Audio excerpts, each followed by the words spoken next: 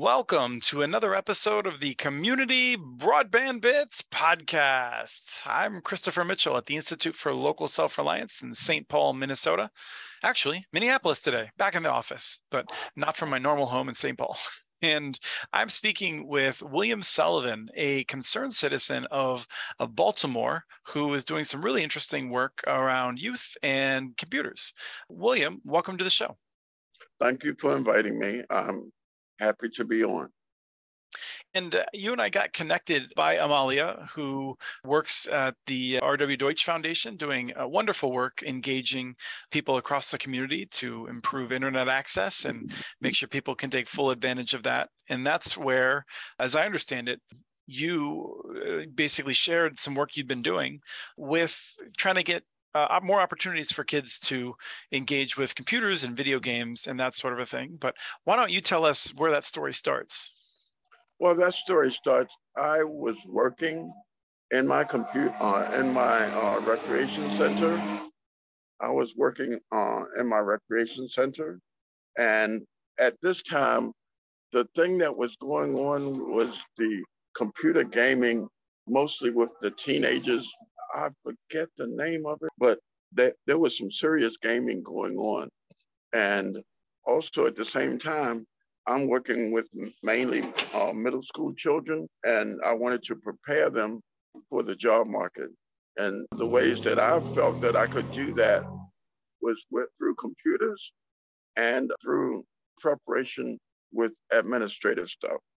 I wanted to get them to get their typing speed up so that they could write resumes and also do applications and all. But that wasn't interesting to them. So what I did was I combined that with gaming. And I promised them that I would have the games available for them, but in order for them to participate in the games, they had to take the lessons that I had laid out. And that turned the key. And since that turned the key, and they were actively participating and spending good amounts of time doing that, I introduced it to some of my other coworkers. And we decided that we could take this a step further. And I talked to some of my coworkers. They told me that we would need monitors and modems, and we found a way to produce that. So the next step was to coordinate everything, to build a game board, and to challenge person to person and rec center to rec center. And we got all of that worked out. Then, because I was involved in something else with some of the colleges, I asked that the college give us grad assistants that had to do community-based work before they graduated. Mm-hmm. They said yes. So we built on that idea and decided that maybe we should teach the kids how to break a computer down and build it back up, because there were so many different incoming opportunities back then in the computer field that would give them great college exposure and keys to get into good paying jobs in the job market. And we did all of that. We put all of that together, but we were never able to start the program because an administrator who was not a part of the program decided that since she was not in, we could not do it. And so she nixed that program. And so you had, sorry to interrupt, you had built a lot of community interest. You had it all worked out, and ultimately it's kind of a political turf issue that got in your way there. Yes, that's exactly what it was. That's exactly what it was. So the kids, and I can't give you a number, but we started with 12 at my center. If you did that times 6, that's 72 in the first round. And as it is with other programs that I've done, those programs become citywide. And now you have a whole lot of interest in all different areas of Baltimore City. And we also were located in an area in Baltimore City where the feeder high school was called actually digital high school. Their main Hmm. focus was computers. So me being computer illiterate, which I still am, anything that I needed to do with computers, I would just call in my students from high school and they would do it for me. So everything just kind of fell like dominoes, except you didn't get to the end of the line. Someone pulled the domino out and stopped everything. But let's talk a little bit about how enthusiastic the kids are, because I feel like this is something that it's not always clear to people, that you have kids that will be motivated to do a variety of things that we want them to do. And also they'll be busy, which I think is very important for kids to keep them out of trouble, no matter where they are or who they are. Kids that don't have something they're working on can get into trouble a lot easier than kids that are focused on something. And you saw a real potential there, that the kids really were motivated to be able to play in these games. Not just that, but to be able to play against each other and compete against people that they knew and people in the city. And people that they did not know. And that part was very important to me because of the crime issue in Baltimore City. Usually, one major part of crime is unfamiliarity. If you're not familiar with faces, then confrontation could result. As you break down the unfamiliarity, then people, whether they become friends or just associates, the crime factor lessens. And as you introduce a child from East Baltimore to a child from West Baltimore, there's that big divide. But through the gaming, that big divide seems to shrink up. And somehow they will link up and there will not be that turfism. So it's Hmm. so many different components that could go towards crime fighting, job training, the road to college, the road to college success, so many different things just from gaming, just through gaming.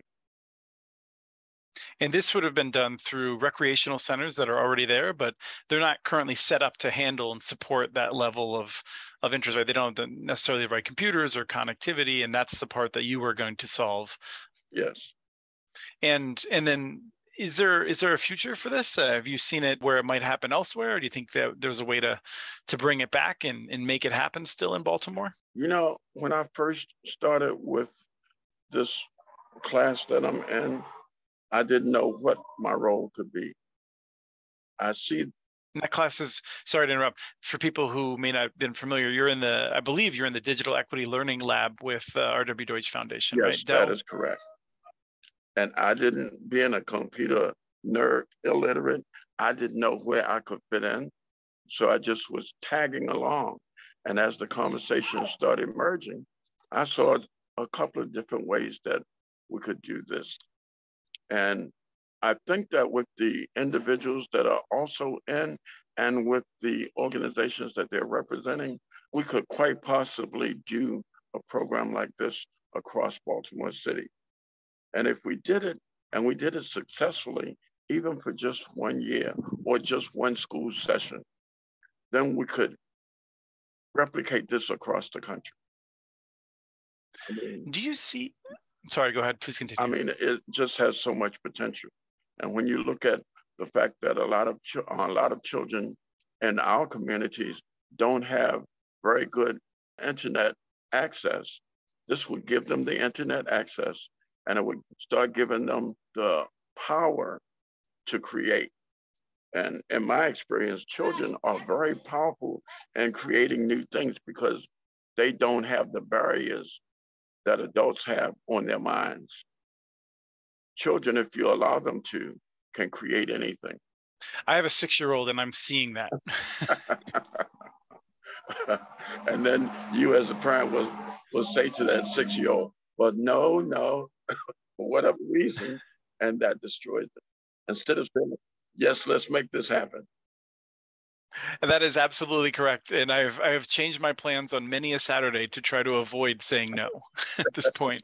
Been making my son made a styrofoam car out of some shipping materials, and I decided I was going to use a hole saw to cut out some wooden wheels for him rather than doing the other things I was going to do, because I wanted to make sure he kept that interest. Yes, yes. I recall when I was in, getting off the topic, I recall when I was in junior high school, now they call it middle school, and General Motors came to my school and they asked the student body to get interested in designing cars. And they held a competition. They didn't use styrofoam, we used wood and soap, and we built cars. And Yeah. it's just tremendous, all the things that kids can take part in, and you never know which one of that group of kids is going to go on and become an executive for General Motors or somebody else.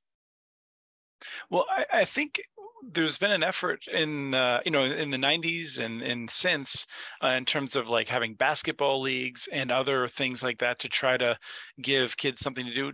Does the e-gaming league, does that appeal to different kids? Is there a generational shift that they're less interested in organized sports now?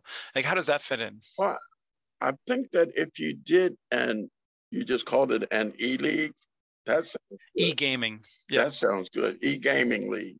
That would, okay, let's look at this. Basketball players are physically endowed, and they train to be physically endowed. There are people who are on the computer that will never step on a basketball court, but they will make the games using the images of the basketball players. Mm-hmm. And that, you see how with the Madden thing and all of that, you see how that has taken the country by storm. So Absolutely. there is definitely that. And you're talking about kids that are marginalized because they can't dribble a ball, they can't hit a ball, they can't spin and turn on the dance floor. We don't create opportunities for them, and we should.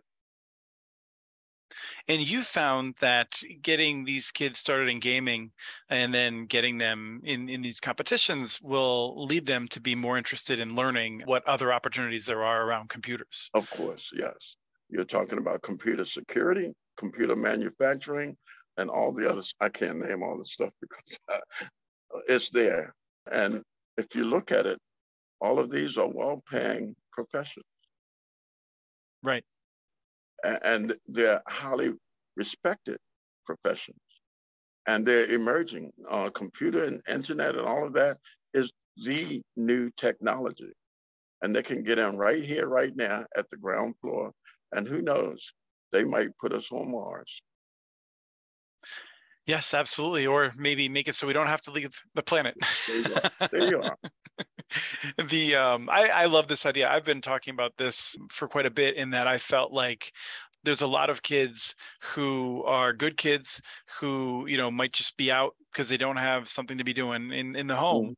And I'd rather have them in the home playing video games than out where they're, caught up in something. Because I was a kid too. It still seems like it wasn't that long ago. And I would rather not have them in the home as much as you are insinuating. I would like to have them in the library, in the Mm-hmm. school, in the recreation center, interacting with other kids, not just in the home. Right. That's a great distinction. I'm glad you said that, because I feel like you made the point that I just want to, we can lean toward ending on this, but building that familiarity with other kids that they may not be going to school with, they might not be in their neighborhood with, that's going to do a lot to try and avoid some of the problems that you see between East and West Baltimore, but every city has these dynamics. Yes, every city. Yes. So well, thank you. Developing, as you said, e-teams, and you take these gamers and you take the gaming out of it and put them into a real life situation. Can you develop something that will solve this problem? And let them go and build a competition. Right. And they will do it. Yeah, I'm super enthusiastic about this. I mean, we certainly see robotics teams that are doing interesting things, and I feel like if it just takes getting some computers, dedicated space, and such in the rec centers, in the schools to be useful for this, it's such a great idea. And I really hope we see that in Baltimore. I hope that others will listen to this and work toward getting it in their communities too. Yes. And if they do start working toward it, they should network because they'll run into some of the same problems, but also very unique problems that they would be able to help one another with. Yes. Well, thank you so much for your time today, William. Okay. And thank you for having me on. And I hope this goes somewhere.